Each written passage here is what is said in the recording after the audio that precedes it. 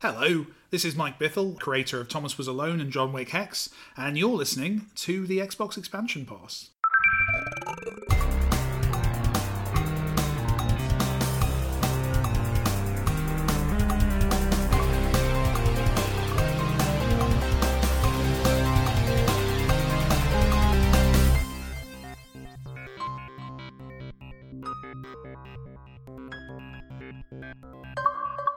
Welcome one, welcome all to episode 37 of the Xbox Expansion Pass, recorded on Sunday, June 21st, 2020.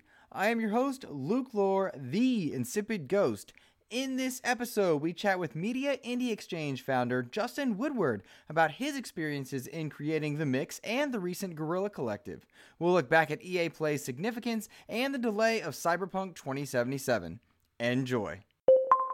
Yet another week of gaming is upon us and behind us. Welcome to XEP, discussing all things in the Gamerverse as they pertain to the Xbox ecosystem. And we have a packed show for you. Really and truly, I have a wonderful interview with Justin Woodward later on in this episode that ran far longer than I was expecting, but Justin took me on a journey from creating the Media Indie Exchange, The Mix as it were, a small organization about getting developers of indie games into the spotlight by way of connections through IGN and GameSpot and so many other places, all the way to the recent Guerrilla Collective and further. He also goes into and discusses a number of things about how the Black Lives Matter movement has impacted gaming in providing people of color, gamers of color, developers of color, more representation in their games and how to utilize funding therein. It was a wonderful discussion that really opened my eyes up to quite a bit more in the industry that I think is well worth your time to listen to. The interview runs about an hour long. It'll be on the back half of the episode, and I hope you guys enjoy it. And before we get to the news of EA Play and Cyberpunk and some of the topics that we have to break down, some incredible questions you wrote in, I do want to say a quick thank you to Bill Caniglio, an avid listener of the show who's always supportive. He offered me a suggestion for a Metroidvania Castleroid style game called Omega Strike that was only $3 during the summer sale for Xbox, and I said, what the heck, $3, I'll throw it down there. And I just this morning wrapped up getting the 1K on that game. It took me about 8 hours to play a Metroidvania style shooting game. I had an absolute blast. So Bill, thank you for that suggestion for Omega Strike. I really enjoyed Omega Strike. It was super cheap, super fun, and to get the 1K is always a good time. So thank you for that. And any other listener that wants to write in and let me know games that they think I should check out and games that I would enjoy, please feel free to tweet me at InsipidGhost or email me insipidghost@gmail.com. Waiting in queue right now is West of Dead. I did get the code early enough to start a review, but unfortunately, guys, just due to outside stuff in life, I wasn't able to get a review done in time for this episode. So you can look forward to a review of West of Dead. It's the twin stick Ron Perlman voiced shooter that just came out and is on Game Pass now. You can look forward to my review of that next week. I do want to add on to my coverage of Disintegration from last week as well. I talked a lot about the game's single player, things that I liked, things that I didn't. I think the game fell short in a lot of ways. But I did get to, once the servers went live, play the multiplayer of Disintegration, and I found that to be a far more enjoyable experience. So while I still have a lot of trepidation and concerns about this game and where it goes, I think Disintegration's multiplayer is ripe with potential. I think the world that they are building is something special. My hope is that we see Marcus Leto and his 30-person team over at V1 Interactive continue to work together, because there's a lot of good things in Disintegration that going forward will be worthwhile for gamers to experience. So take that for what you will. I just wanted to add on an addendum to my coverage of Disintegration for last week. I'm still playing the multiplayer and having a good time with it, and that runs counter to my experience with the single player. And so I just wanted to give you guys a clarity on that one. On now to the news of this past week. As the dust settles on the PlayStation 5 event and gamers are left with speculations looking at PlayStation 5 modeling and just how big it will be and what the games and Miles Morales will do to the industry at launch time, the questions of what games are coming out in a launch window and how to set up a PlayStation 5 launch event, what that means for those gamers going forward, and the obvious comparisons to what is Series X going to bring to the table. Well, Series X announcements are going to be waiting until July. Some speculation, of course, that it might be as early as July 2nd. That's exciting. It was EA Play, though, that took the spotlight in this past week as they hosted their annual non-E3 event, EA Play Live 2020 this year. And a lot of announcements came out in that well-produced, well-organized show. I think that the EA Play show, if you've not seen it, it looked very good. It had some announcements that were good for the industry, good for gamers in a lot of ways, but it very much lacked the punch that you need to have in order to hear and feel a presentation during an E3 time. One of the difficulties of this 2020 year in games coverage is that during our window of summer for E3 events, in lacking the ESA's E3 event, we now have a lot of smaller subsets of presentations, some by major first-party developers, some by third-party developers, some by way of the likes of GameSpot or IGN, some of the Guerrilla Collective, and we'll talk to Justin about that later on in the show. A lot of different events happening around means that there's a divide of announcements and where you want to place your information in order to occupy the most media space. And sometimes that's done well. Sometimes that's not done well. I think that was not done well with the May Inside Xbox event. Great announcements, but lacked the punch. EA Play in this past week lacked the punch despite some good news coming out.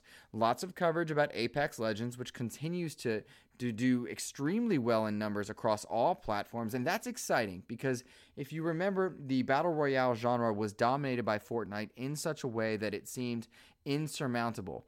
And Apex Legends did a wonderful job at chipping away at some of that brand audience and allowing a new class of Battle Royale to take hold of mainstream. Fortnite still very much exists, but now fans of Apex Legends are able to enjoy a steady stream of content. I believe they're now in Season 5. They've got crossplay coming to their systems. The Apex Legends, like many EA titles, are now arriving on Steam, which is a very big deal because EA had previously occupied all of its PC titles into the Origin space. Well, they've seen the light or made a business change. They ran the numbers, crunched the numbers, and they're bringing their games to Steam.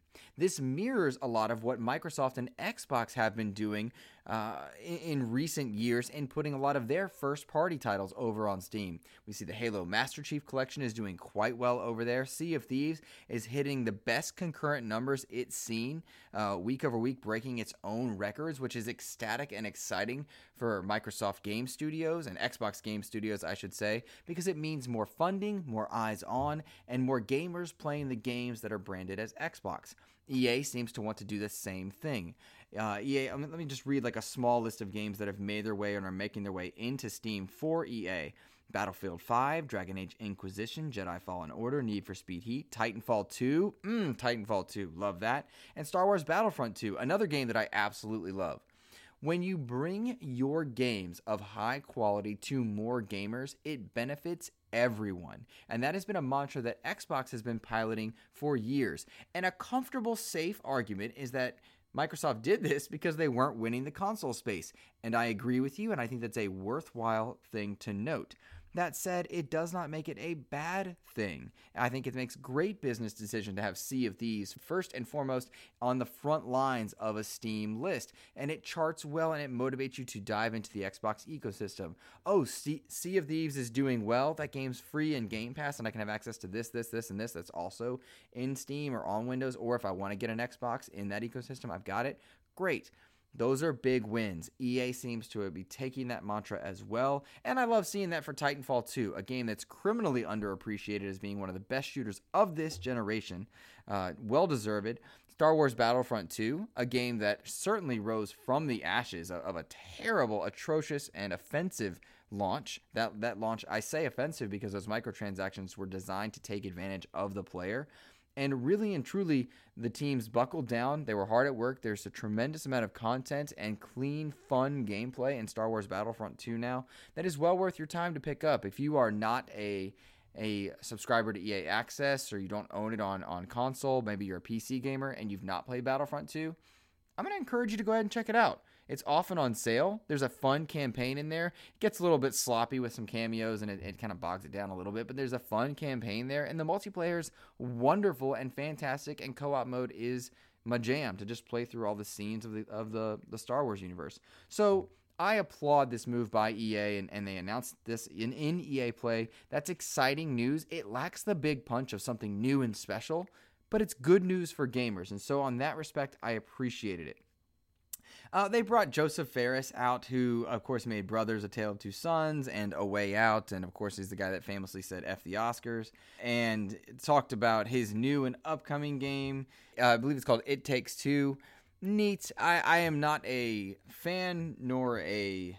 I don't know what the right word is. I'm not against Joseph Fares. I'm not thrilled by when I see him. I'm a bit eluded, or it eludes me why people are so infatuated with him. I believe it's because he's just such a flamboyant, excitable character, and he enjoys, taking the spotlight, and he does a lot when he has the spotlight.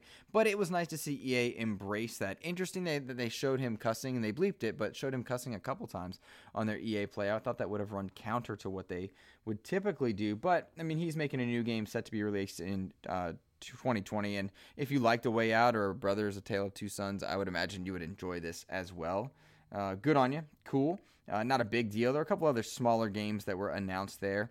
One game announced at EA Play that I was totally into, and yet at the same time, while I was into it, I was also kind of like, yeah, was Rocket Arena. Rocket Arena is a 3v3, looks like a third-person hero shooter that stands out with some crazy antics that go on, where you all dive in on this small island and you're playing 3v3, sort of like a good-looking Bleeding Edge. I'm just going to whisper that into the mic. But I was excited by Rocket Arena. I thought it was free to play, and I was like, oh, I'll definitely try that. Find out now it's $30, even with EA Access, so I was a little bit skeptical on that. I'm not sure it's worth the buy-in on that one. I will endeavor to get a code or two and try that out with some friends and see if it's worthwhile when that launches, because it's launching on July 14th, which is pretty darn close. July 14th, I think, also is the Stadia Direct date. Stadia is going to have another Direct, Stadia Connect, they call it. So that's neat. Good job, Stadia. But yeah, my eyes are on Rocket Arena. I'm curious about it. I like colorful games like Paladins and whatnot. So yeah, maybe it's good. Maybe it's good. I think one of the reasons I say EA Play lacked the big punch is because we were spoiled about Star Wars Squadrons a bit early. We were spoiled from it by the PlayStation Store months ago when they leaked Star Wars Maverick. And then, of course, the Xbox Store showed Star Wars Squadrons, so EA was forced to make a statement. Imagining a world where Star Wars Squadrons showed up on the stage and we didn't know about it would have been a big deal. But we saw our first gameplay of Star Wars Squadrons. It's got a campaign that you can play in co-op. It's a 5v5 versus multiplayer mode as well, where you play either as the Rebellion or as the Empire in your various squadrons, and you go toe-to-toe.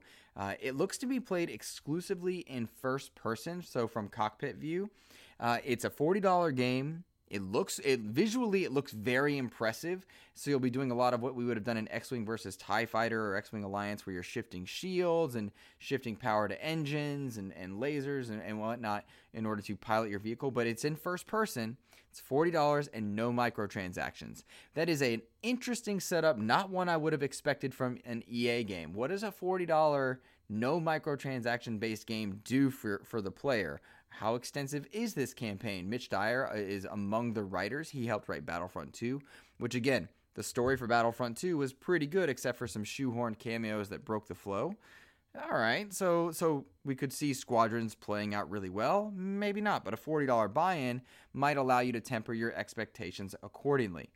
I'm curious how they're going to fund additional content coming forward if it does hit off well. I wanted a third-person Squadron-based game. It looks like this is first person only, partially because it's offering VR for VR compatible systems, which does not include Xbox, but PlayStation VR people will be able to play in VR. I believe it's coming to the other devices on PC as well. Another cool piece of information about Star Wars Squadrons, it's going to have crossplay, meaning my good buddy Joseph Moran and my buddy Kevin Butler, they're probably going to play this in PSVR, and playing in VR and piloting their A-Wings, their X-Wings, their TIE Fighters, their Interceptors, etc., whereas I'll be on my Xbox One X. What does that do to our experiences? How does it differ? But the idea that I can still squad up with them, they can play the way they want to play, the way I want to play, that's awesome. That is awesome. I'm really excited by that. While not included in the list of systems available for Star Wars Squadrons to be available, Switch was heavily shown in this EA Play. The Nintendo Switch was heavily shown. A lot of EA titles are making their way to Switch, and that's exciting for those owners who play games on Switch. A lot of them are old games, so I'm not directly excited by this. Apex Legends is the big one because it's free to play, but Burnout Paradise and a few others, whatever. But it was nice to see EA step up to the plate and support more gamers there, and to have crossplay on a number of those games. I'm curious to see what it means to play against people on Switch in some of the EA titles that might be more kinetic, a little bit more intense, like a Battlefield 5 or a Titanfall 2, but we'll see. I don't know if Titanfall 2 is coming to Switch. I need to check on that one. But my point is, they are supporting multiple platforms: Steam, PlayStation, Xbox, Switch, etc. This is good news for gamers. But a lot of stuff is raising eyebrows for EA. Another thing that rose eyebrows was that they announced a new Skate game. Now, this is on the heels of the recently announced Tony Hawk title, the remasters of Tony Hawk 1 and 2 that are coming in towards this holiday. Big deal for skating fans, big deal for skate fans who have long been calling for a remake. It's not officially titled Skate 4 at this moment, and one of the interesting quotes was that from one of the developers they showcased was that people commented this into existence. Now, that is a wonderful PR soundbite, and I wonder how true it really is. It does make me nervous that people can comment things into and out of existence. It's a lot of power to give consumers. Look at Mirror's Edge as a good example of this. Everybody wanted Mirror's Edge. Nobody bought Mirror's Edge. Is that a good thing or a bad thing? Everyone's wanting Dead Space. That didn't show up this time. Everyone's wanting Dragon Age. That didn't really show up this time. Everyone wanted a Mass Effect trilogy remake. Did not show up this time. Some people, 6 or 7 of us, were really excited to see what was going to happen with Anthem 2.0. That was also not in attendance for this EA Play. Which brings me to a bigger question now. Lots of good news in this EA Play, for sure. But it lacked the big, heavy punch, which leads me to question, was it worth having an EA Play in 2020 for EA? Was it worth putting the money together for a very well-produced show? I want to be very clear about that. The show looked great. It ran well, far better than the May Inside Xbox. It ran not quite as nicely and cleanly as the PlayStation 5 event, but it was beautiful and well done, good transitions. It looked like people were using high-quality mics and high-quality cameras. It was good stuff. But why not include some of these announcements? Put your Steam stuff during the PC game showcase. Put your Switch stuff during a Nintendo Direct at some point. Put your Joseph Ferris game on one of the PlayStation or the Xbox showcases. That would have been a good idea in my mind. This felt like an unnecessary show. Despite its quality, it felt unnecessary. And that's the struggle, I think, at finding your own narrative in 2020 in a time of COVID, in a time of reducing in-person interactions, no E3, ESA dropping the ball there. The Summer Game Fest seems to be dragging out. I no longer like Summer Game Fest's approach. I did like it at first. I was on board. I liked it. I was like, cool, I don't have to leave my house. I'm going to get better coverage. Cool. But now it's very difficult to keep track of what is what and when. And some of these are 3-day events, 4-day events, live streams. Some of them are developer interviews, trailers. Trying to figure out and track what's important has become difficult, and I do not enjoy the metagame of that. And so I've come now to rely on outlets that I trust, whether it be an IGN, a Kotaku, a Kind of Funny Games Daily, whatever it is that speaks to you or me at any point. That seems to be where we rely on our heavy hitters for, sifting through the massive amounts of information and finding what is for you. So take that for what you will. EA Play, I thought, was unnecessary, but nice to see. Nice to see. Hi, this is Jeremy Gritton, Art Director and Story Lead for Ori and the Will of the Wisps, and you're listening to the Xbox Expansion Pass.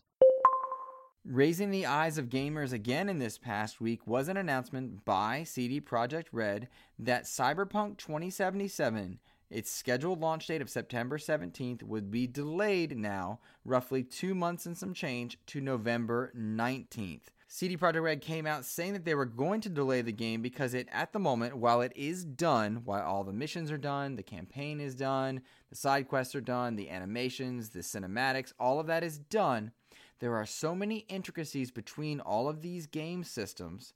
They want to take the extra time to squash bugs and make sure they are as streamlined and up to par as possible.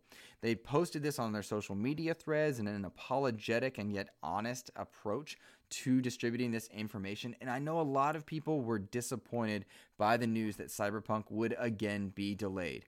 However, I would note a couple things for you. This gives time for you to play Kingdoms of Amalur Re-Reckoning, which I'm excited for. The Avengers game was scheduled to be in September, so if that doesn't get delayed, you'll have time to check that out.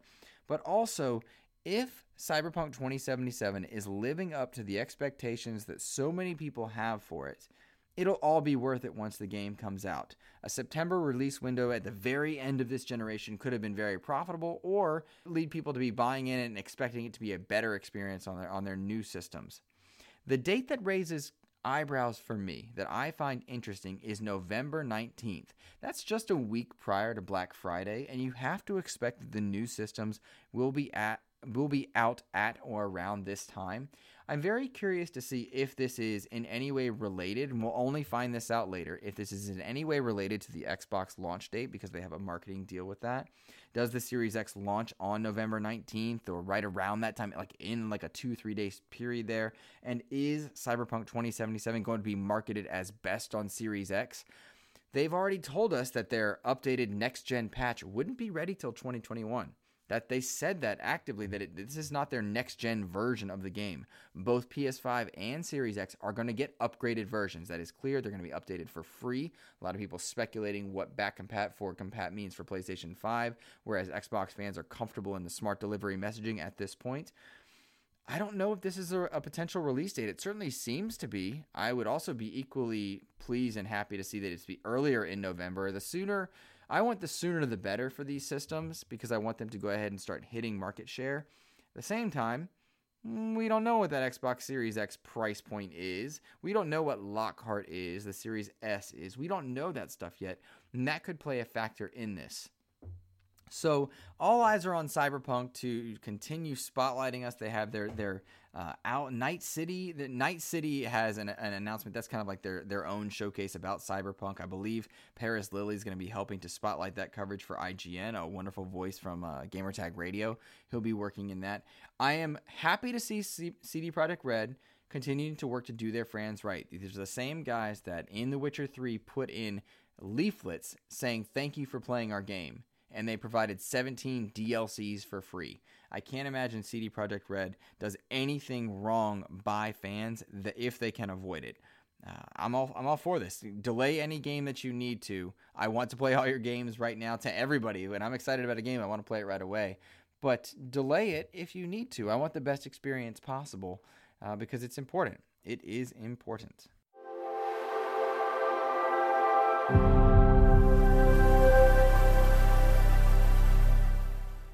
Let's move now into listener mail. We had a number of you write in on Twitter and tweeting me at InsipidGhost with your thoughts and questions from this past week. And I snagged several of them, and we'll see how many we get through just now. The first question comes from Todd Oxtra, who tweeted me and said, "What's your take on the Xbox Series S?" He means Lockhart. Do they reveal and launch in 2020 and stop selling the Xbox One? Or do they hold off on the Xbox One until the Xbox One support ends and get new hardware news and allow it to be the value play? Todd, good question. I'm going to abstain from answering you until I know what Lockhart or the Series S is. If it's a streaming stick that's extremely cheap, that changes the conversation. If it's a, Series X is $500, Series S is $300, what does that do? Once we know price points for the PlayStation 5 and the Xbox family of devices, that will play a big role in just how much they wind down Xbox One production and just what and where they should market the Series S or the Series X. And just we need more information before I'm to pass judgment now. If it were me right now at this moment, though, I would suggest that they start winding down Xbox One production anyway. They've sold out. I think the amount of systems that they're going to sell is not going to go up dramatically. I think it's time to clear shelf space, drop those things down to super cheap prices, get people in on Game Pass, and start moving into your new hardware. That's my thought process, but there are more educated people there. Let's go to this next question from Chad Jessam. Chad writing in for the first time, I believe. I hope you're doing well, Chad. He asks, what's your favorite scary or spooky moment in a non-horror game? Oh man, that's a great question. I think Gone Home stands out in my mind because initially when you play Gone Home, you think it's a horror title. It feels very much to be a horror title. It turns out not to be for anyone that's interested in Gone Home. It will not jump scare you, but there's an air of tension that initially made me think that. I also go back to the very first Gears of War. The first Gears of War has vibes of a horror title. It's not one. It's still an action title, but I thought that it was a horror game at first, and I was really getting vibes of that, and I was spooked out a number of times there because it gets dark, it gets brooding, moments of quiet, moments of elation and loudness and explosions. So Gears of War is probably among my favorite spooky moments or spooky game that's not a horror-based bit. And then going down under and checking out for the resonator in that first Gears, that was something special, man. So I hope I answered that one. Next question comes from Betterman77. He says, what are your thoughts on the release dates for Lockhart, same as the X or later? So really asking when these systems should launch. I saw my friend Mr. Boomstick XL, he was noting in the Double Fine trailer for Psychonauts 2 that they highlight July 2020 as when we're going to find out information, but the way the 2020 fades in, it makes it look like July 2nd for the information dump on these systems, which might give us a more concrete release date then. Realistically, I would like to see these consoles launch in late October, early November, if production lines are holding solid. If they're not holding solid, move them back to September. If they are even more solid than I think, move them into September, right around Avengers launch time. I think realistically, though, the Cyberpunk news suggests that we're going to have them in mid-November for sure. And if you're going to launch Series S or Lockhart alongside X, that's not a bad thing, but those price points I think should be $200 and $400. $200 is a great undercut market to a potential PS5 of $400. And if it works, if whatever it is doing is that's special, if that comes out, I think it'll be good stuff there.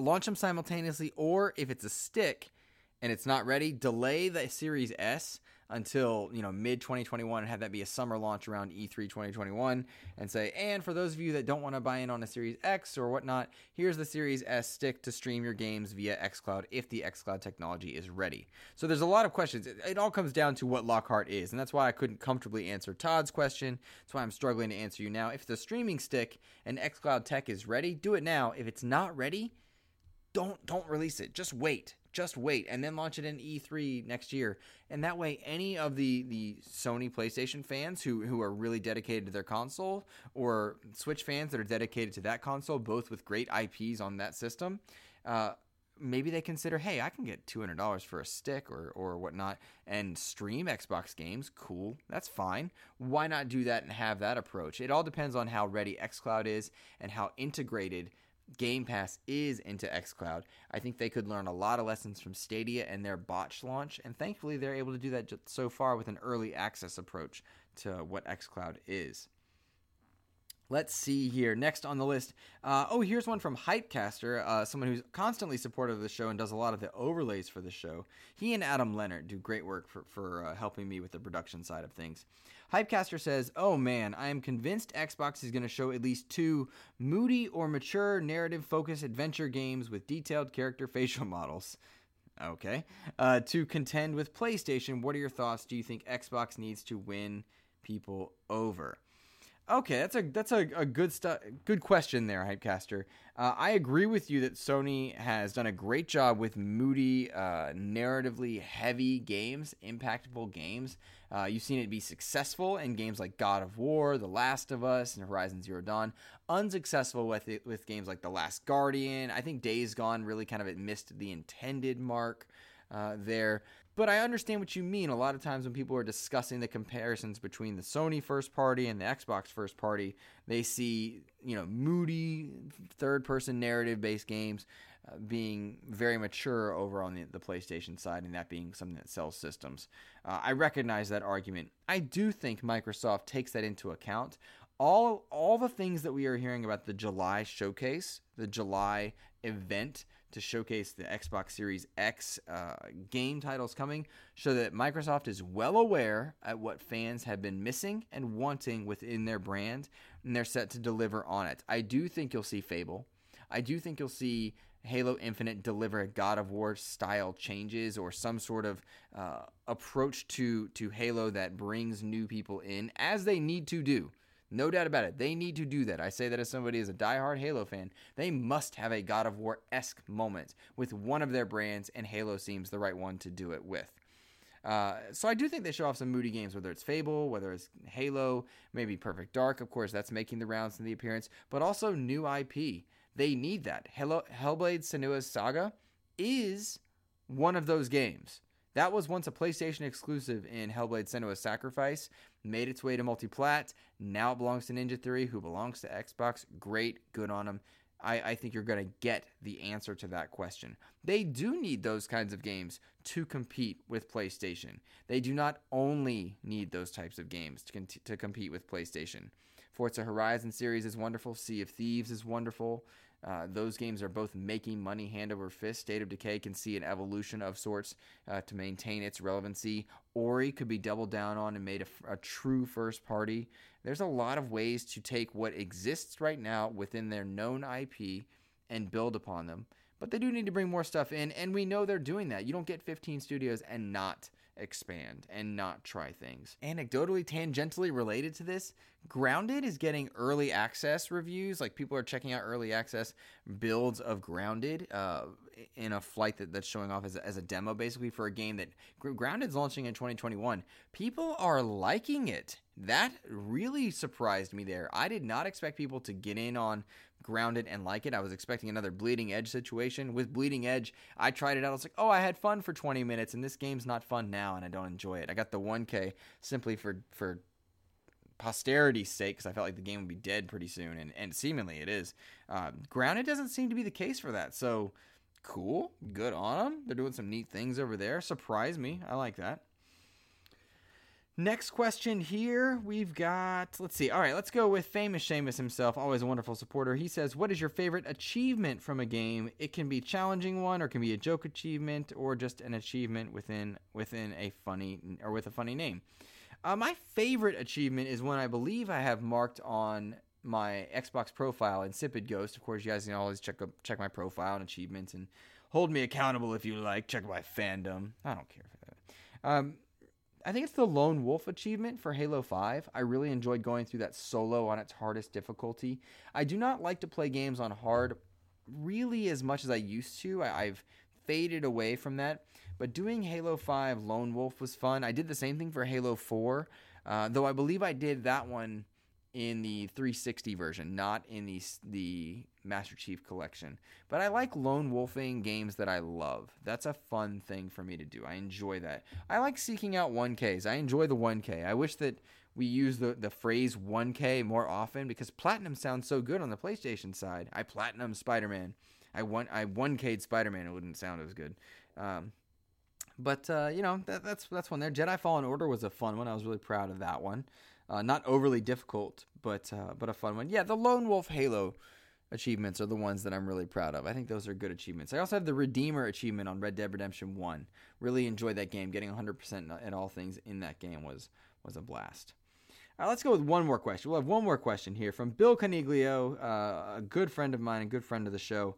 He says, would you prefer Halo Infinite to stay the course and be a single-player game with multiplayer option? Or would you be okay if they made it a live service like Destiny? It's funny you call it a multiplayer option. I think a lot of people think of Halo as a multiplayer game that has an option for single-player. What I want, Bill, as I understand it now, I want a single-player 10 to 15 hour single player narrative focusing on Master Chief. I want that.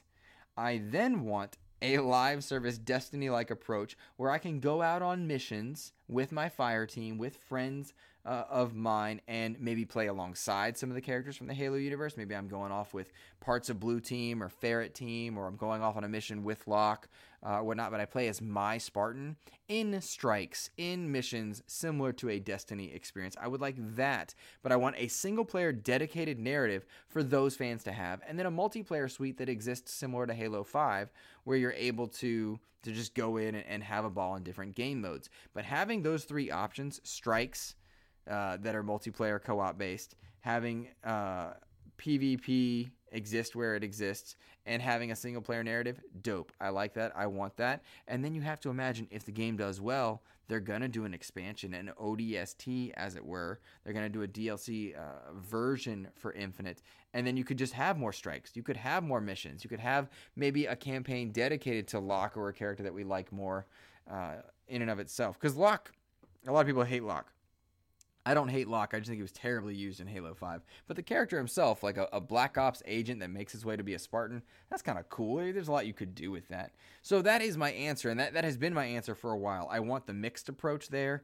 But I tell you what, man, everything I'm hearing on the back end about Halo Infinite is positive. They rebooted that bad boy around the arrival of God of War and saw what it was Sony was doing, and I think that gave them inspiration and maybe defeated some of the things they were doing that were too old school, and they're trying something new. So here's hoping. Well, guys, that is going to do it for my portion of this show today. It is a long episode, and I so appreciate you joining me this week. I'm going to throw you to an interview with Justin Woodward in just a moment, the director and founder of the Media Indie Exchange. He worked with the Guerrilla Collective and working with Kinda Funny to bring that together and spotlight a lot of different indie games.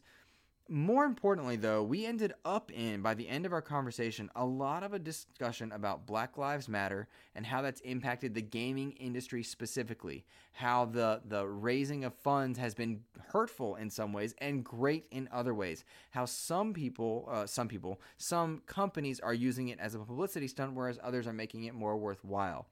And I encourage you to listen to it start to finish, hear Justin's words. It is a long interview. We talked for about an hour, more so than I typically do, but it was good. It was worthwhile. It was powerful. And then really and truly, some of you have started doing this, and I can't thank you enough. But once you've heard the episode, if the interview spoke to you, tweet the person and me at the same time and let them know that you heard it here. It means a lot because it shows me that I'm working in a way that you like. I'm working at something you want to do. This show is not an interview show every time. But when the interviews make an impact on you or make you excited for a game, sell you a game, help avoid something, or when those things happen, it makes me feel like I'm doing something good for fellow gamers. So take that for what you will. All right, guys, I'm going to send you over to Justin Woodward. Enjoy the interview. I love you all very much. Have a wonderful rest of your week. Take care.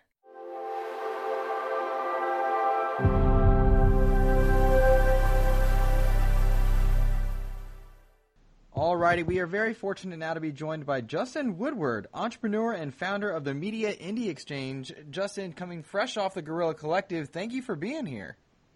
Hey, what's up, Luke? How's it going? Things go well. I mean, you've certainly had a busy week, and the gaming industry adjusts to all the changes that have happened in 2020.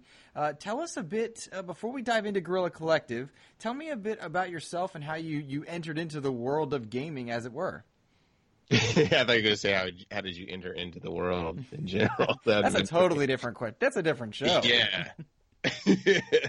Yeah. So first and foremost, I love video games like you and like probably everyone.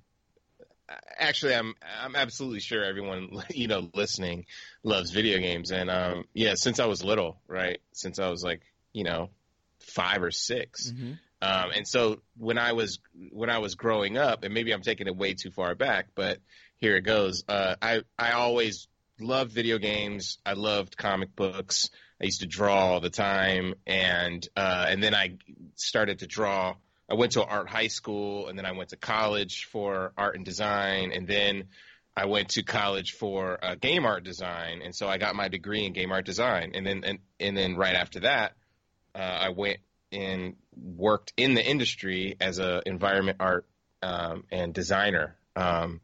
So I worked for THQ. I did like a bunch of like freelance contract gigs doing, art and design. Then I started a graphic design company with friends from that school. Mm-hmm. And then soon after that, we were trying to figure out how we got back into making games, because we were doing graphic design, but we didn't want to work for, quote, the man. You know what I'm saying? Like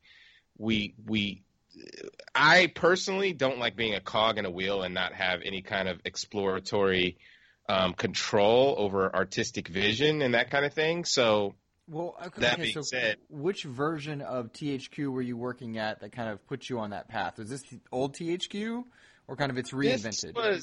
And it wasn't even that long, so I'm not going to front like I was there for years. It was very short. It was like 3 to 6 months, and I found out quickly that I didn't like it, right? Gotcha. But it was like, so I grew up in San Diego, and San Diego has a wealth of studios, like AAA studios. So they had, at the time, it was Rockstar, Sony PlayStation, and they had 2 THQ studios, one called Concrete and one called Incinerator. Mm-hmm.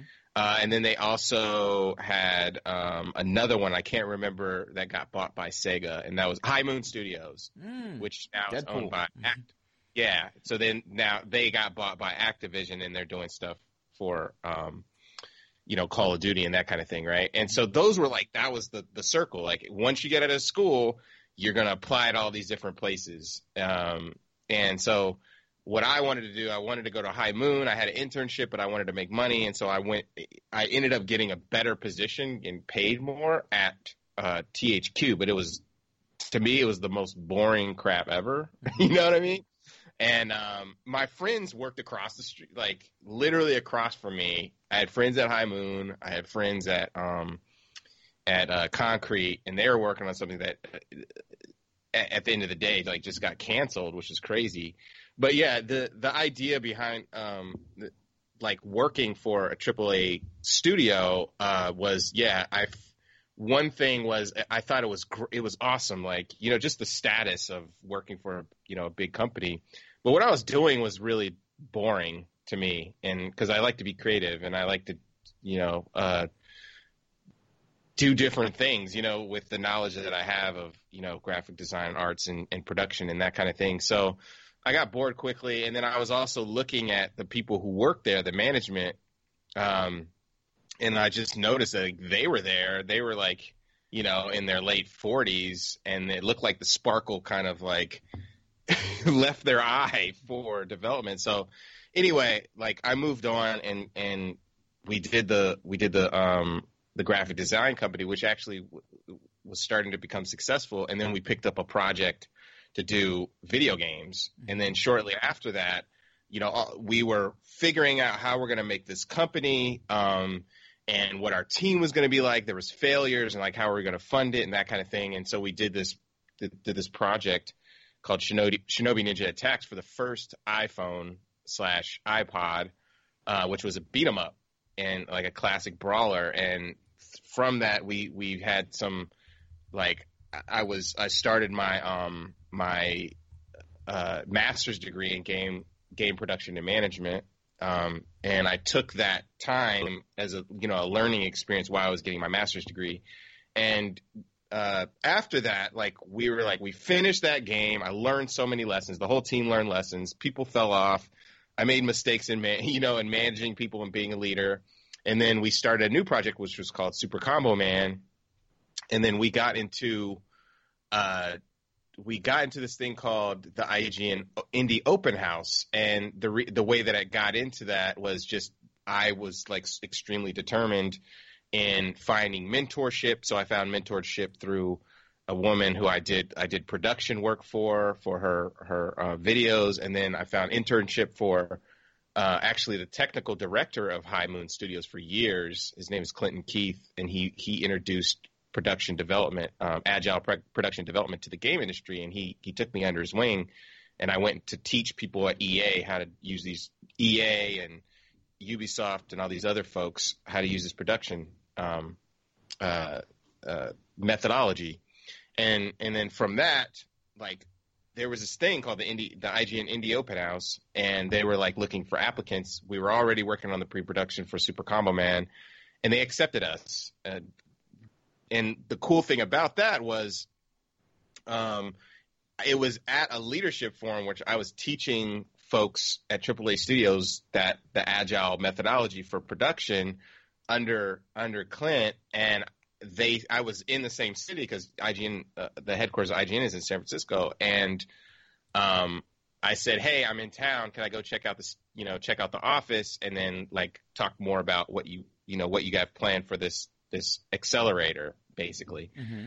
And since I got there, they were like, "Well, he's in person.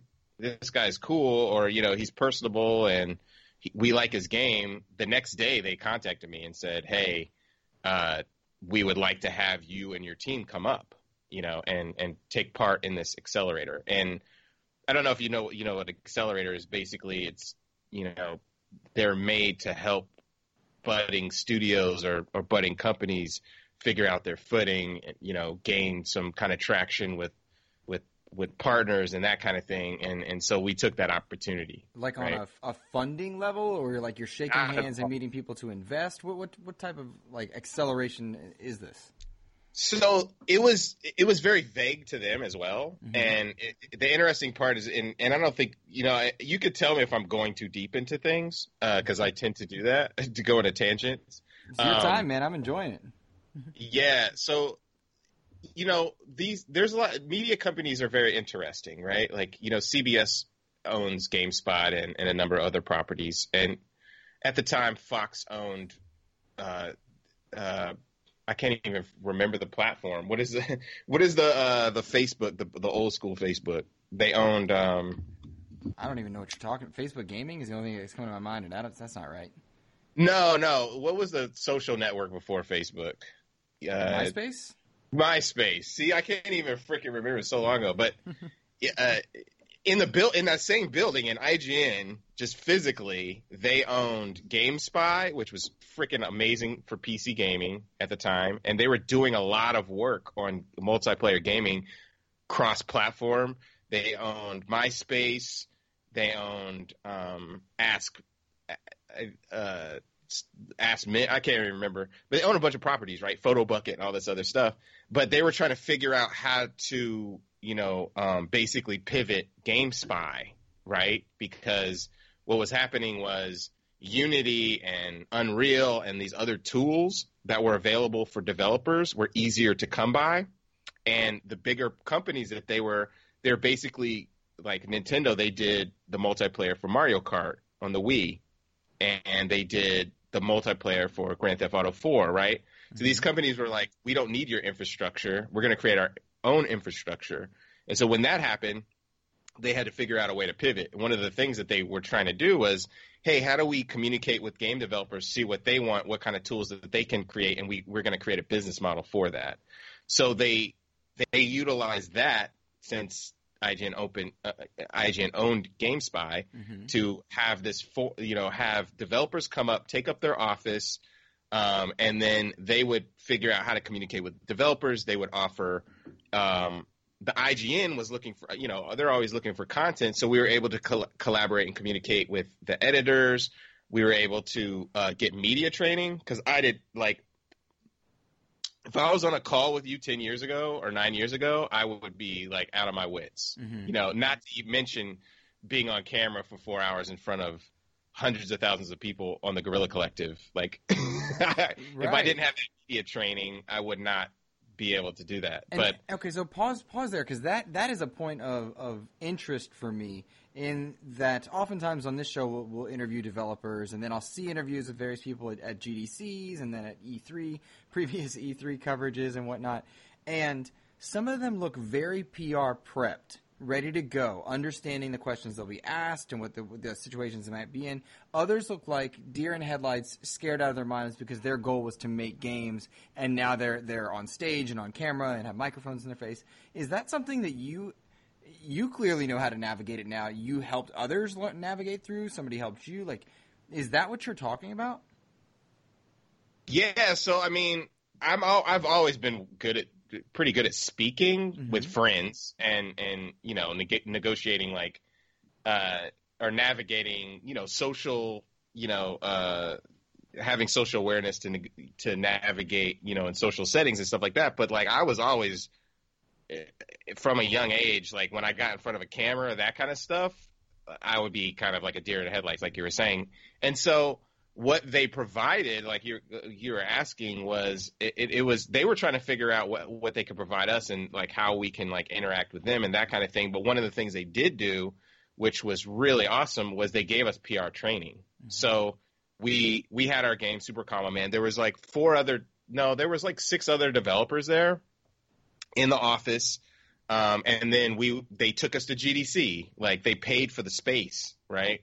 So we went to GDC, and it was just we were bombarded with questions. And we went to I think it's 41 Communications. It's amazing.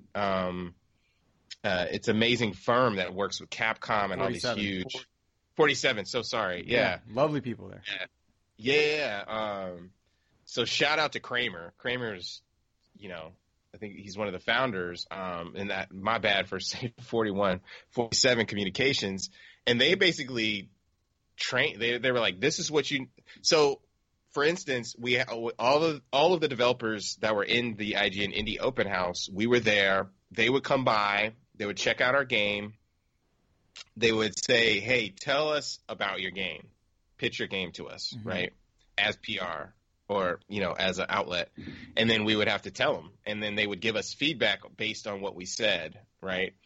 And then we were working on our pitches and our pitch decks and like that kind of thing. And then we had a press day. We had multiple press days. So we were in front of the IGN staff, editorial and, marketing and like that kind of thing. We had to share it at, the big, huge round table. And then we had a press junket day at 47 Communications in their office, and we had like every single, member from these different press sites come up and they just bombarded us with like a junket, and I froze like crazy. I felt so bad for my team, and I was just like so nerve-wracking and, and then from that I just kept going, I just kept speaking about my game and talking about it and going on different shows and going on different podcasts and that kind of thing. And then I got used to it, but it was invaluable to get that exposure, at different shows, like I said, GDC, and then going to E3. And I always have to push, and I think independent game developers always have to push for self-advocacy for their stuff. No, you have to ask. You're going to get a lot of doors swung in your face. You're going to get a lot of no's. But you building up the confidence to ask and not be scared and building up thick skin for rejection, and not letting it stop you, that's what makes it all of this stuff easier. Talking to press, all this stuff. Because, you start to realize, especially sitting in the office of IGN for, I think, around 2 years at that point, from at the end of the day, you start to realize these are just regular people. They're dealing with different things, and they have their bosses that they have to talk to, and there's certain things they need to cover, and they have to hustle, like this type of thing. So you start to understand that, right? And there's nothing to really worry about. This sounds like the genesis for Media Indie Exchange. Like in your mind, I would imagine you're toiling with how to do it better. Is this that genesis? So that was it. Yeah. So this ridiculously long intro that's the impetus for the Media Indie Exchange. So basically, what happened was we were there for a year. My team basically broke up. It was really, really tough because it was a money situation, all that stuff as an indie developer. And there was other indies there. And then we were like, I became really cool with the guys at GameSpy and the people at IGN. And I was like, can we stay another session? I will help run this, and organize this. And we're going to continue to work on our game, continue to hustle. We know you have space. And then they were like, sure.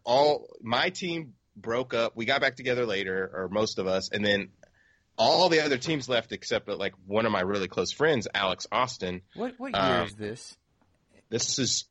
Oh, go ahead. Sorry. No. I'm curious because like I'm thinking this is like early 2010s. Am I?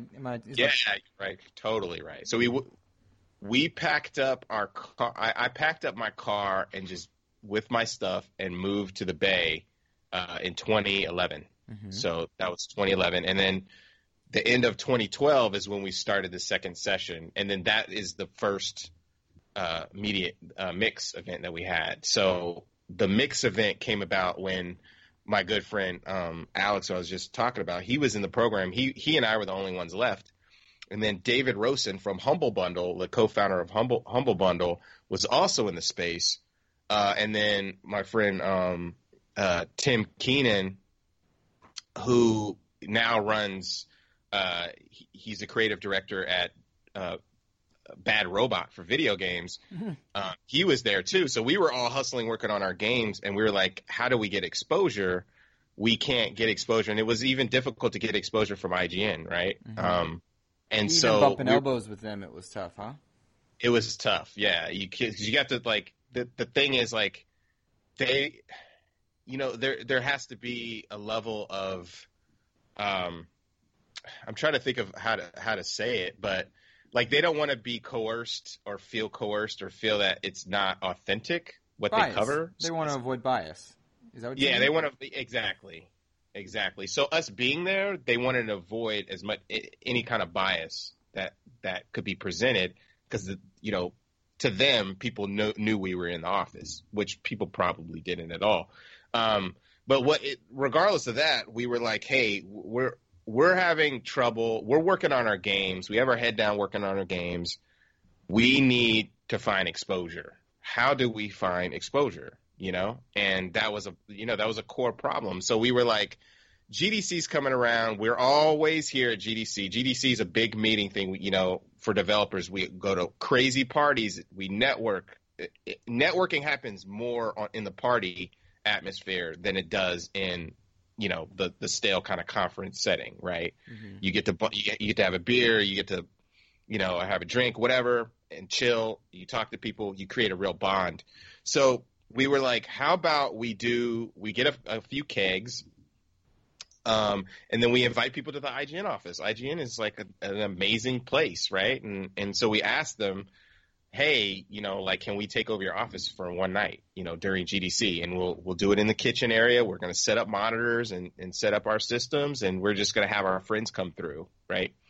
And it was totally underground. And what ended up happening was we called all of our like super amazing, like I can't even tell you all the games that were there, but at the time they were like, it was like Retro City Rampage and Towerfall and like all of these like games that were these indie games that we were friends with these developers and they were just about to explode, but we were all there at IGN. And then we had like, Namco came through, PlayStation came through, and all these like folks came through that were really amazing. And then it was fun. Like we had pizza and the setup looked really cool. It was at night and it was underground. So it was like, it had this whole vibe to it. And it really popped off. And so this was your first mix. That was the first. Yeah, it was the first mix, and it was Alex Austin. It was John Polson, who now runs publishing at Humble Bundle, and it was Tim and myself, and we basically formulated that, and then so it was the first mix, and it was in 2012, and it was a success, but it was like 100 people came through, but all the 100 people that were there were just amazing people. You know what I mean? And so after that, the next year I was like, yo, I want to do it again. Well, hold on. Let me ask you this. Because my brain is piecing things together. I'm like the meme with Julia Roberts, like doing the math.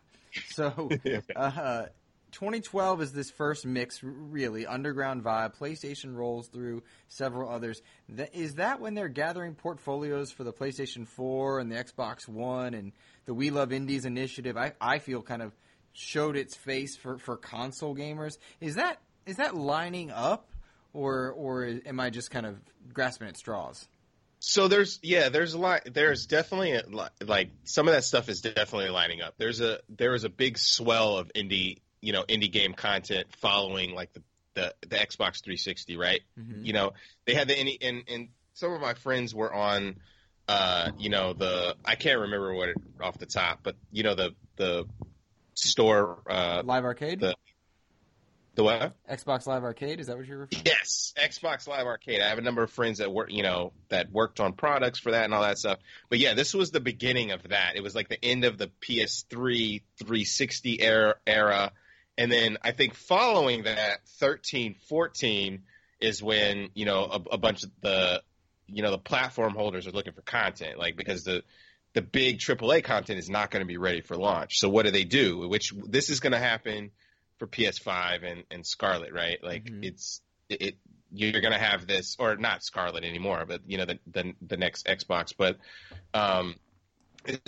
you know, they're looking for content, and all this like really hot indie stuff is going to be the thing that's going to be on the forefront, you know? And so, yeah, they were looking for that stuff, and they were looking at it early on, but I think more so 2013, 2014 is when they really were starting, you know what I mean? Like hunting for this type of stuff. Mm-hmm.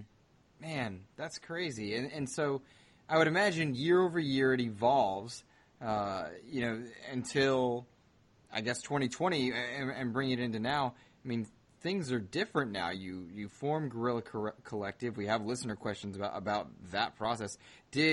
But before 2020, when the digital shift kind of was required to take place, how did the mix change from those early, you know, 2013-ish years to maybe 2019? Well, yeah. So after that, like we were doing them at IGN. I was building the brand. Mm-hmm. You know, it was the mix now. You know, after the first year, I was like, we need to brand this. We need to create a website. We need people on board separate from my game development studio. So things kind of went two different directions. I still had the game studio. I still am working on the mix. And so the evolution was like we were continuously growing. And so like the third year, we took over more of the IGN office, and there was a line out the door, you know, and that's when we started seeing sponsorship, because before it was nothing. Like I was paying out of my pocket and like asking, and IGN was super cool. They still are.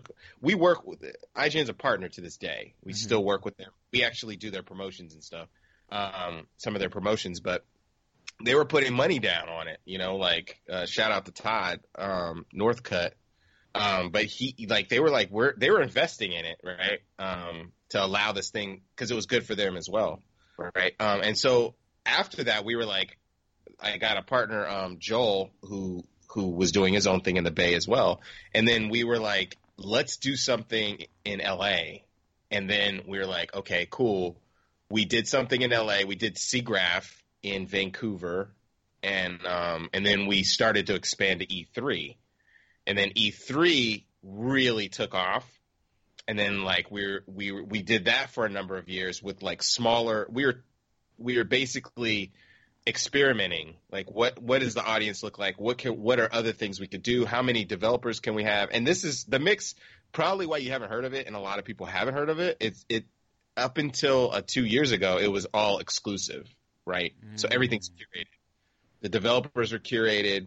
The guests were curated. Everything, because we want it to be like, you know, a place where press want to come and see the hottest, newest thing, and then we want developers to have the communication with the newest, you know, not the newest, but like, you know, big indie publishers, you know, first party and press, right? And so that's how we got it in there, is that everything was like really tight. So when you come to our event, it was like PlayStation, Xbox, you know, Nintendo, you know what I mean? Like all those folks were definitely there. They're reps. And then we would have like, you know, Kotaku, Polygon, IGN, GameSpot, like all, you know, PC Gamer, all those folks were there. You know, it was a hotbed for like things to happen. Mm-hmm. And so we started to expand and when we did PAX. So then it was like our main events were GDC, E3, PAX West.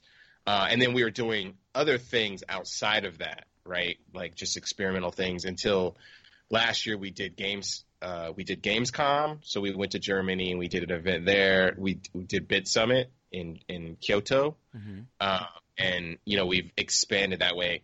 And then we added different components to each one, like I was saying. So 4 years ago, we did our first live show, Twitch live stream. So we worked with AV Society and Tracy Peterson, who set up a production studio. Basically, we would rent out, like when we rent out the whole space, we would rent out a room specifically for a stream. And then we work with Twitch. Twitch is, a partner to get the front page, and we would showcase games that have never been seen before. So that we're premiering content, and we would run it for 3 hours.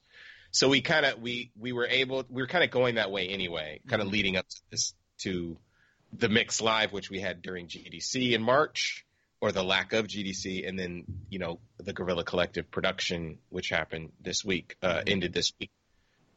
So yeah, it was a natural progression. We were doing more shows. It was getting bigger and bigger and more. It was more successful in the sense that sponsors were interested, and that's how we fund, because renting a venue and all of that stuff is really expensive, and the equipment and that kind of thing, and it's a whole production, like a live production, and that just kept growing and growing, to the extent where we have a DJ. We're renting out rooftops, and it's a this bigger experience. But the thing that makes it the thing that we care about is the number one are the games and the developer. And I'm a developer, and I've seen the struggles to go back to even the PR situation and the struggles that I've had with money and that we've had with publishing, finding publishers and funding our games and that kind of thing. I spent time, at Fig, which is a crowdfunding platform, in publishing too. So being, having my ear to the streets and us having our ear to the streets, being in development, understanding what it takes to publish a game on multiple platforms is probably like the biggest way that, I connect. We connect with developers and then understand the ecosystem, and I don't like to throw out those boring buzzwords, but I mean, that's what it is. And you know what I mean? Like when I'm on stream and we're on stream talking about this stuff, like I care, you know what I mean? Right. Like, what did you do to make this happen? Like, how are you, and then afterwards, it's not even just that. It's not just, we're just throwing these events. It's like, we're in constant communication, matchmaking developers, or, communicating with publishers. Like if there's someone they want to talk to that we know, it's a constant networking stream, and these are relationships. And I think that's what behind the scenes, when you're talking about these like events and you're talking about like these media companies, it's all relationships. And when you see when you see someone on a stream, sometimes it's serendipitous, but sometimes it's like, oh, there's a relationship there with so and so. So, and that's quite seriously how you and I were able to connect, was a relationship through Greg, just a passive, like, hey, this is who you need. And I would imagine those connections, they help get the job done, because with all the indie developers we've had on the show and just in conversation, and to your point, it is a struggle sometimes to make ends meet and still be indie and make your product work. And so when you have people that understand that, I would imagine it's almost like a informal family in some ways. Oh, it's definitely a family. Like these are, you know what I mean? It's definitely a family. And I think, not to make it to get too serious, but like when you see, and this is something that I've been talking to just folks in the game industry, like these are my brothers, like, and sisters and stuff. It's crazy because we are all going through this. Like it is not easy making a game. It's like one of the most difficult things in the world, especially if you're doing it independently. So when, when things are happening, and I'm a black dude, right? Like things are happening with COVID and Black Lives Matter and, this negativity, I don't think about it as often because, although in independent game development is different than, corporate long, AAA game development, right? Because we're left to our own devices, but we're so tight knit that I don't think about certain aspects of that stuff unless someone brings it up and something crazy hits. So I'm like, oh shit. this stuff is happening, and now I have to take myself out because I don't think about it that often because we're all dealing with the same struggle, you know? And so that's what we want to help out with. But I think what's really interesting, you brought up the Greg connection, and I knew him from IGN, right? When he was like, I think he was there a couple years before we started, right? But like I would see him at IGN while we were at IGN, and then we continued, and then they flipped off, you know, to the whole video team basically, you know, flipped off to do Kind of Funny, and it was like, oh, that we maintain those relationships, so we're always hitting him up like, hey, Greg, you know, you want to be a host of the stream that we're doing for these few hours? And they were like, oh, we can't this time, or we can this time. And last year at E3, we had this really dope space, and they were doing their second year of the Kind of Funny showcase. And I was like, hey, how about we do this collaboration where we had a huge space, this really cool space during E3. And we're like, how about we give you a whole room and we'll work with you on getting the games that you guys were showcasing in that space and doing the same treatment that we do the developers that we're working with. And there's a crossover anyway, because the games, like, you know, some of the games that were on their showcase were also going to be at the event or already signed up at the event. So that, yeah, there's definitely a connection there. It's just a small world. And gosh, that is so nice to hear, because I think oftentimes for gamers on the other side of this, and, you know, from my perspective and from many others, we don't get to see all that. You know, we don't get to see the moments of support and helpfulness and the connections. Like, that's really nice. I guess it's just heartwarming to hear. And let's bring it to 2020, a difficult year health-wise, COVID. In the United States and now around the world, Black Lives Matter is making a huge impact on the gaming industry in I would argue, a very positive way. But there's a lot of adaptability that is required from, you know, AAA, AA, and down to the indie space. And you formed or created or in some way, shape, or form, Guerrilla Collective came to be in combination, in working with Kind of Funny. Tell me that story, and then I have a listener question as well to go in. Tell me Guerrilla Collective, what it is or was at this point, because you guys had your 3-day event last week. And let's talk Guerrilla Collective specifically. Yeah, so the Guerrilla Collective, it came from the evolution of what we've already been doing with the mix, right? Mm-hmm. It has a way cool name, I might add. Way cool name. Oh, thank you. Thanks. I have no idea what it is, but I thought it was so cool. Yeah, I think a lot of people thought that. So I can tell you, I mean, this is exclusive. Like, I don't think we even talked about this before, but it was interesting. The whole thing was interesting. So basically, like I was saying, we've been doing live shows and working out live events for the past 4 years. But it just so happens that they were only like set up live for those particular showcases that we were doing. And we always wanted that component because we wanted to make sure that we got the most exposure for the developers as possible. So, for instance, when we do our GDC, we'll be in the morning, we're at GameSpot. We work with GameSpot on a live stream. We'll have 7 games there.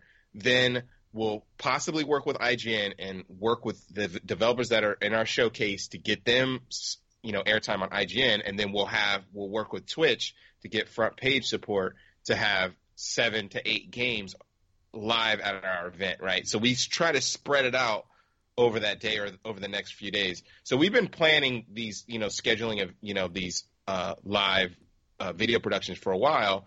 And so we had like a expansive amount of things that we were going to accomplish during GDC.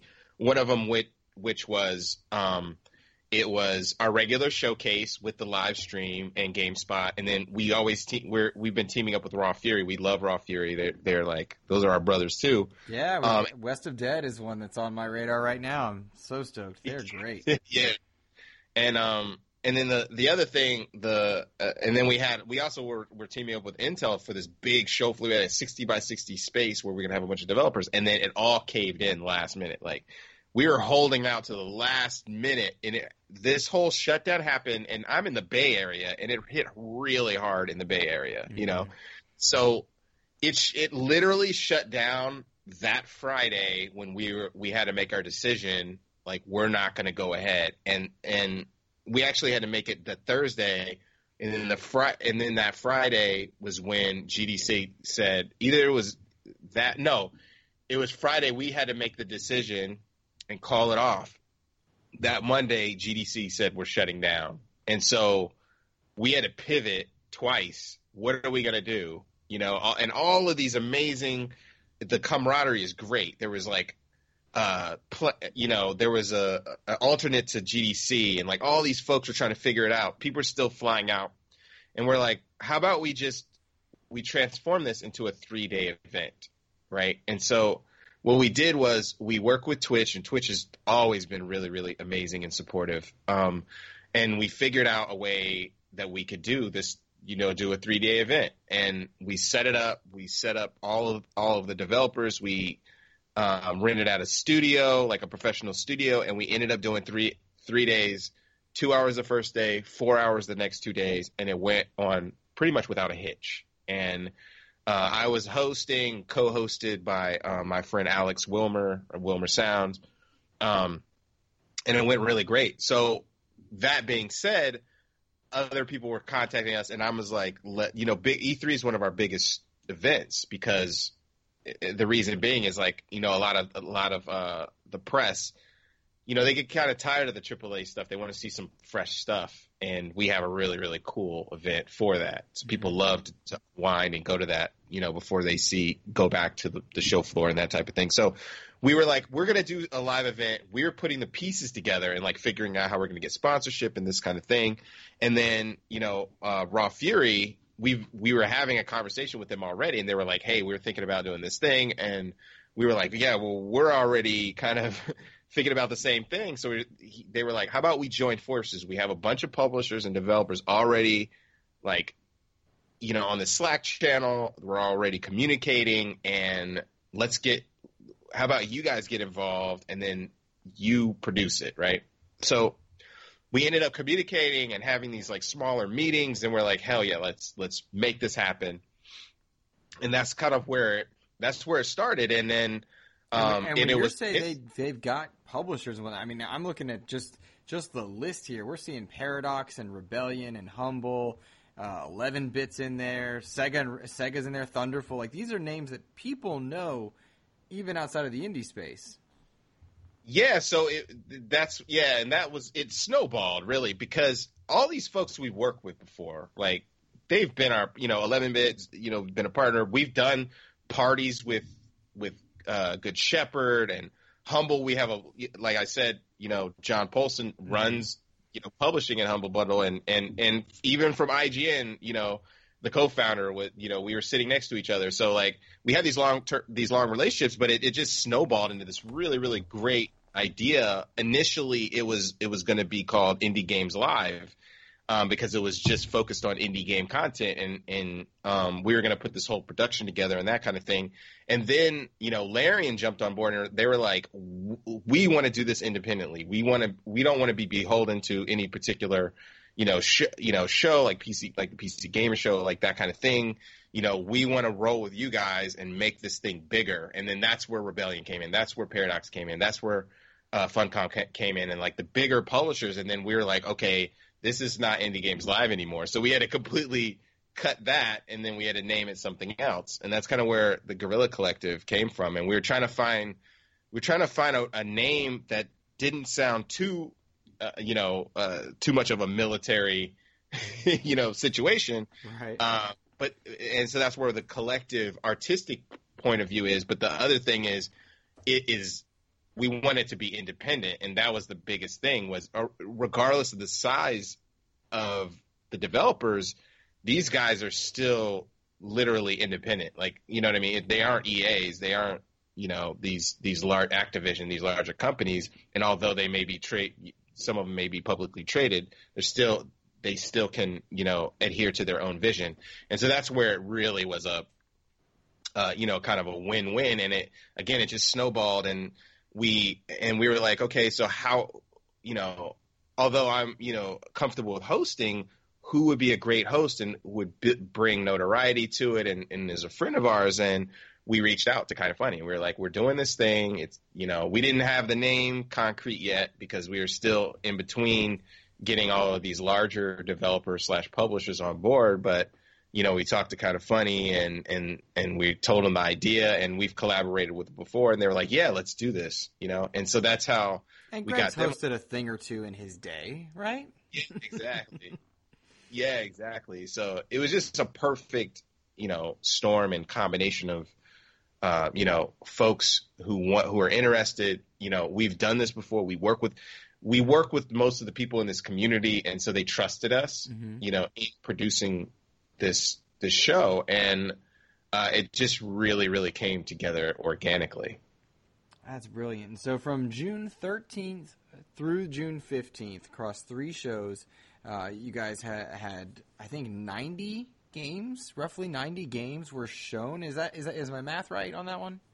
Yeah, it was around 90 games. Yep. And I was seeing games of all types. I mean, certainly indie in every way, but I was seeing stuff like West of Dead that I mentioned. Eurogun looked really cool, and then I'm seeing like dating simulators for a boyfriend, and then I'm seeing stuff where you're flying around as a bird. It was insanity in the coolest way, and I would imagine one of the difficulties there is spotlighting and giving those people the time and finding out what goes where, what goes in the right order, pacing. Tell me the logistics about creating a show that, as indie as it is, it doesn't sound small anymore. Yeah, I mean, without getting too granular, it took a lot of work. Like, we worked crazy hours, 12, 13-hour days, we were up all night. Starting when, if you don't mind my asking? Like, when does Guerrilla Collective begin that process? We started everything in April. From April to June, you put this together. Wow. Okay. All right. Yeah. So it was really rapid fire, and that's where experience comes into play, right? Like, we've been doing these events, and although it's different, the curation process and communicating with developers, we have a pipeline that we've developed over years to make that happen, right? And so that's what makes it a lot smoother. And also the independence factor helps. Mm-hmm. We don't have there's a ton of showcases now, right? Mm-hmm. But when you're communicating with larger like media outlets, they have corporate they have to deal with. They have red tape and all that stuff. But since we're doing it on our own, since we were left to make the decisions ourselves with a small committee, we were able to push forward fast. But yeah, it's like a strategic. It's like Tetris. Mm-hmm. It's totally like Tetris. Like, where does this fit in? How does this fit with the other game? How does, where are we going to put this to keep the show interesting? Did a developer drop out? Do they have a newer trailer? Oh, it's like putting out fires and being creative with what we're doing and reshooting. Like, I had to reshoot. We set up a studio this whole time. During this time, like, Kind of Funny has a studio, but we set up a studio at Wilmer Sound, which is my friend. I have an office, and then he does sound for video games and Netflix shows. One of my best friends down the street, and I was like, he's been doing this stuff with me, and so we're like, hey, we're like plotting, let's set up a studio in here. So during that time, we were setting up actually a studio, a video studio, like a legit one. And when the George Floyd got shot, and we're in the midst of all of that because we're in Berkeley and we're in Oakland and in San Francisco, and that's a hotbed for activism, of course. Mm-hmm. So down the street, like, there's peaceful protests, and then at the same time that we it turned into some civil distress or I can't even civil unrest. That's a very polite way of saying it. I understand what you're saying. I understand. Yeah, exactly. It got kind of crazy, but so then I had to reshoot. It was very important to me and to the folks in the Guerrilla Collective that we were sensitive upon, about, what was going on, and me in particular, of course. And so I ended up shooting the opening for that, And for listeners that don't know, opening monologue was you talking about Black Lives Matter and the relevance there. Yeah, exactly. And that was important. And then we basically, due to, PlayStation pushing their show out a week and some other factors, we ended up deciding to push our show back a week. And then and we ended up doing Black Voices in Gaming the week that we were supposed to have the Guerrilla Collective, which was put together very last minute, but it was an amazing showcase of Black developers. Some with stories that I didn't even know, and I know all these guys, right? Mm-hmm. So that being said, it's just, I don't even know where I was going with this, but it's insightful though, and it's relevant. It's scary, and take me logistically then. If George Floyd's death occurs, you choose to put the monologue in there. You have to move dates, as many of the bigger companies are doing. Was there a difficult conversation? Let me really reword that, because that might connotatively come out strange. You have to speak with people that are not all in the United States, that might be detached from the situation. Tell me about that process. No, that is extremely interesting, and this is the thing that was like very that I was pissed off about in the industry, and that I was struggling with, just due to my ethnicity and things going on, is that there was a lot of people and just inside conversations that I had with these folks before they made statements. And the problem I had with some of it was that people were making, political statements without it being a genuinely from the heart and what they actually had intended. You know what I mean? Mm-hmm. So they would push things back because it was a financial decision or that type of thing. And then they would come out and they would have like a image, a picture of, their paragraph of what, that Black Lives Matter and all this stuff, right? And so it felt disingenuous. It was very disingenuous. And like, I'm not even going to say, obviously I'm not going to name any names or whatever, but it's just, it's like disheartening because I'm in the middle of this industry. But the thing about what we were doing was, from the get-go, the Guerrilla Collective was a celebration of developers from different cultures, ethnicities, backgrounds, and all over the world. Like, we had people from Brazil, Japan, Peru, and, Croatia, all over the world, right? And so it was a celebration of that, and us coming together to showcase just amazing content and show that we are strong during COVID initially. We are stronger together, right? And that we can pull something off even with these overwhelmingly, harrowing circumstances. I'm being very dramatic, but do you know what I'm saying, right? It's like, you're not being dramatic at all. This is very real. Yeah, and so when the and it didn't start with George Floyd, but that what ignited the fire for everything happening. Yeah, everyone was like, we want to help. Like, we understand what's going on and what can we say? And to be fair, I think a lot of different companies that I initially were like, what the hell are you guys doing? They are just trying to help, but they didn't communicate with the folks that mattered, right? Mm-hmm. But this thing was, when we were communicating with folks from Europe and from different countries that don't have the same outlook, and look, I've traveled the world with the mix, right? Like, mm-hmm. to tons of different countries, and honestly, when you go to different countries, that racism isn't the same. They don't view it the same way. In some aspects, it's more of a classism type thing, right?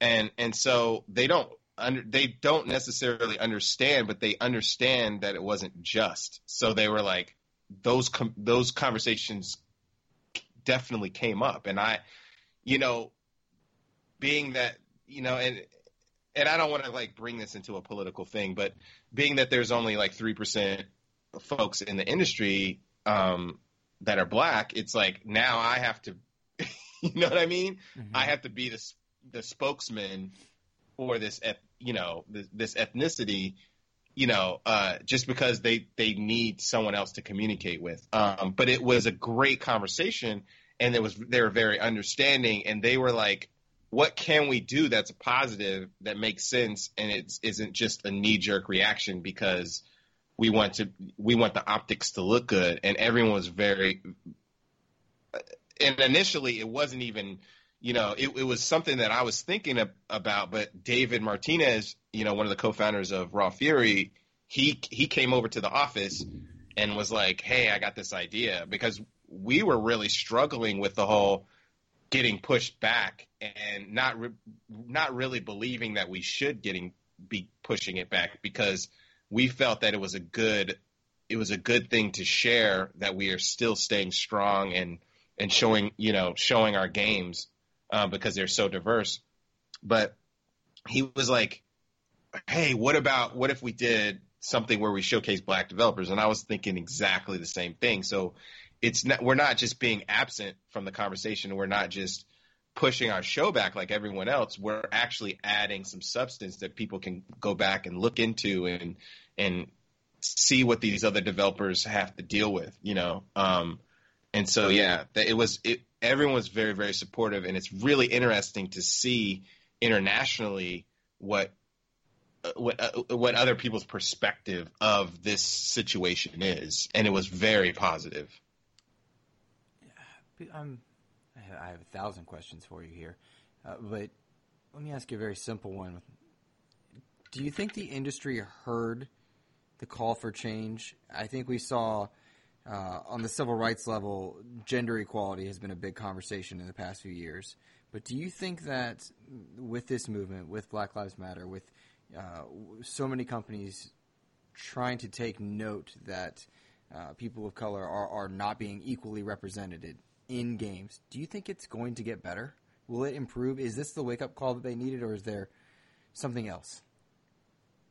I think there's just a systemic issue, you know, integrated within the system, and I don't think it was necessarily created to put people down. I think it's just a matter of who's making games and who decided to make games in the first place, right? I mean, if you have, you know, a game company that was made from like 21-year-old white game developers, you know, and they wanted to have like do a bunch of shooters, then who are you going to hire? You're going to hire your friends. And a lot of times those friends look like you, right? So I don't think it's like it's necessarily a negative thing, but I think the thing is there needs to be awareness of that other voices need to be heard. And when people are funding projects or hiring executives, if they want to reach these other voices, or they want to reach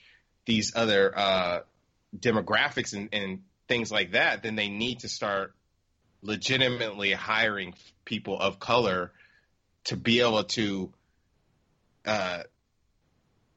create things from their perspective and reach that audience, you know, and I think that's the problem, or that's the challenge. And a lot of these folks, like these bigger companies, have the funds to do that. But again, there's a lot of knee-jerk reactions where like we're just going to create a fund and we're going to say Black Lives Matter, but it needs to be there needs to be a long-term solution. And the thing that is a little bit I don't know, it's just more annoying than anything else, is that like when folks put together these funds or these programs, they don't communicate with the people that, like I said earlier, that are affected by it, right? So then you get into this weird vortex of now black developers are begging for cash from,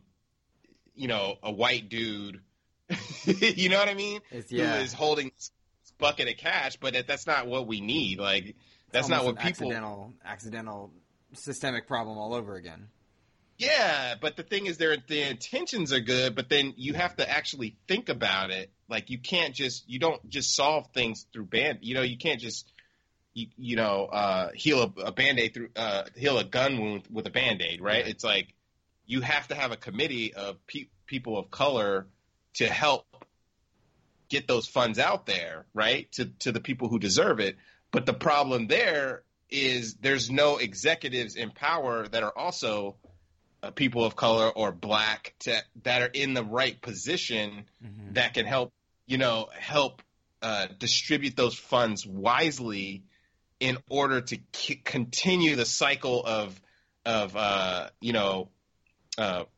prosperous, like, black development based community or developers or any people of color. Do you know what I mean? It's a weird thing because the other kind of aspect of that is then you have folks. I mean, to me, it's like, look, you have all of these smart, amazing developers. If they are able to be brought up, right? And one of the things that one of the developers said on the stream was like, we're not looking for a handout, we're looking for a hand up, right? If that's the case, then they're going to pull other people up. And it's going to be beneficial to everyone, right? It's going to be like, say and I know Xbox has a component in what they're doing that they've had this for a while where they're trying to get, more people of color deals and that kind of thing on the back end without really they have talking about Latinx in gaming, blacks in gaming, women in gaming. Like, they have like separate initiatives for each category. A category of underrepresentation, if I remember that correctly. Yeah, exactly. And I think the thing is, well, I mean, there's, and I don't want to talk about them too much, but in these, because these companies have all these different departments and they don't all talk to each other. You know what I mean? So it becomes a complicated thing. So there is that, right, where they have funds for events, and those are women in gaming, that kind of thing. But then they have other funds where it's like, we are targeting, not targeting, that's the wrong term, but, we're helping to provide developers of color funds for their next project, like that kind of thing. But if there's due diligence there to communicate with developers that aren't just thinking about one game and they're thinking about their next 5 years or their next, 3 games and what they're doing for the community, that's the systematic approach that I think that would be helpful. This is just my opinion, because then those people are going to be pulling people up and helping others that have that same pedigree. And that's what we need. We need excellent games from those developers, not just and this is what happens is like they need, because everyone's underrepresented, or some of these folks are underrepresented, they're just quickly trying to snap out, oh, here's a black developer, or here's here's someone from the LGBTQ community, or here's a woman game developer, and they boost them up, but don't really, they don't take the time to actually like, okay, these are the ones that will help keep this moving forward. You know what I mean? I do. We run into similar concerns in education as well. I understand exactly what you mean. And I don't want to sound negative towards any of those things, but it's just, again, it's just the knee-jerk reaction is what we need to not happen. So. Well, I've had you for a while, but I do have 2 listener questions that I want to let them get in. One of them coming from Mr. Joseph Moran, who hosts his own podcast called The Trophy Room. He's a fan of yours quite a bit, actually. He says, we've seen plenty of digital showcases pop up over the past few months. What made Guerrilla Collective different? And with E3 and Limbo, where do you see Guerrilla Collective going in the years to come? I think what I would say about it different is it's extremely organic, right? These are developers for developers, publishers who love the community, love games, and we're all pushing ourselves to make something excellent happen, right? To make something amazing happen. And, we weren't funded by any like one big organization. We had some amazing partners, such as, ID at Xbox were freaking amazing working with us. And then, GameSpot and IGN and, Mixer, again, that's Xbox, Twitch and all these folks that supported us. It wouldn't have got out if it wasn't for that. But, obviously we provided amazing content. But yeah, it's just the love of games, the love of development, and the love of our culture. I don't just call it, it's not just a community. To me, gaming and game development it's a culture, like we live it, we breathe it, we bleed it, you know what I mean? We eat it, and that's, but yeah, so that's what I think. And there's other ones that will have that approach, but I do feel we were the first out the gate to have that, kind of feeling. And in the future, this is going to continue. Like, from the momentum that we gathered from this first event, and then the strength that we have together working with each other, we're going to definitely do this in the future. That's fantastic to hear. The other question had to do with ID at Xbox. Can you, because the majority of this audience is Xbox focused, what was the process like working with ID at Xbox? We've worked with ID at Xbox for years. Like, their team is amazing. Chris Charla is such a great curator. Like, he's a game taster. You know what I mean? They really care about their content. They really care about the developers. They really care about the games. And so working with them has been great. Everything lined up. We had a few of the games in the showcase initially anyway. Like, if you look back at the VOD, you could see, or the VO on demand, you could see we had a couple of the games there. But yeah, they're amazing. They're really good at what they do, and we connect with them even when it doesn't have to do with showcases. I mean, that's how that the community / culture is. So yeah, we'll definitely be working with them in the future. Was there anything particular about ID at Xbox, or no? It was just a general question they wrote in asking, just what it was like working with them. So they were just excited to see ID at Xbox there. We saw that they were a gold sponsor there, and then to have the list of people that you guys worked with, and then have ID at Xbox with that was just exciting, I think, for listeners. Yeah, I mean, it was to go a little bit deeper, I guess, in the technical, in regards to the technical aspect of it. It was like, yeah, we had a conversation, and we were like, what are you guys trying to do? And a lot of folks, including them, are like, there's no E3. How are we going to get these awesome indie games out there? And we explain our philosophy of, being stronger together and working together to create these bonds and show the world. And they were like, this is exactly what we want to do. We want to get this out there, grassroots. And the most interesting aspect of it, and this is with most of the bigger sponsors that we work with, is they don't necessarily want a big flag saying ID at Xbox, right? Mm-hmm. At the end of the day, they want the games that they are supporting to be exposed. So that was a big component, and that was a big part of our conversation was, we don't need to have this crazy, extravaganza of ID and Xbox everywhere. The games need to speak for themselves for this. How can we make this happen and move forward, So that's really cool to hear from people in the, publishers and platform holders in the community. Well, Justin Woodward, I can't thank you enough for joining me today. You gave me far more of your time than I was expecting, and I'm so appreciative of it, for the insight, for the thoughtfulness of all the topics we covered, man. Thank you for joining me today, man. Yeah, thank you. It was great.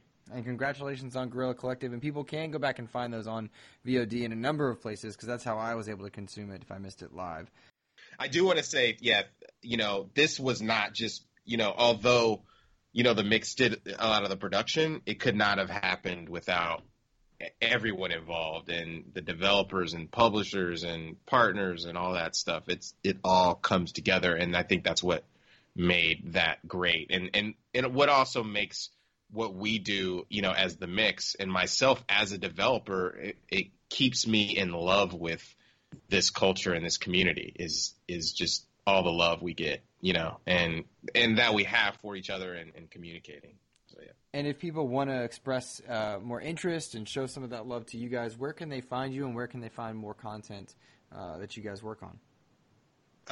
So on Twitter, at Indie Exchange, the media indieexchange.com, we have a number of things that we're going to be pushing out. We're going to be doing regular shows more often coming up since we have a studio now.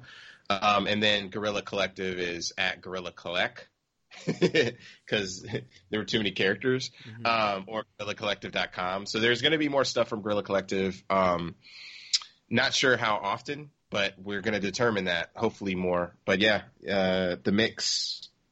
And then, yeah. Oh, I didn't mention that. Yeah, the game that I've been working on is the Jay and Silent Bob. That's our game. No way, that's cool. Yeah, and which we debuted the trailer on the Guerrilla Collective, which was pretty awesome.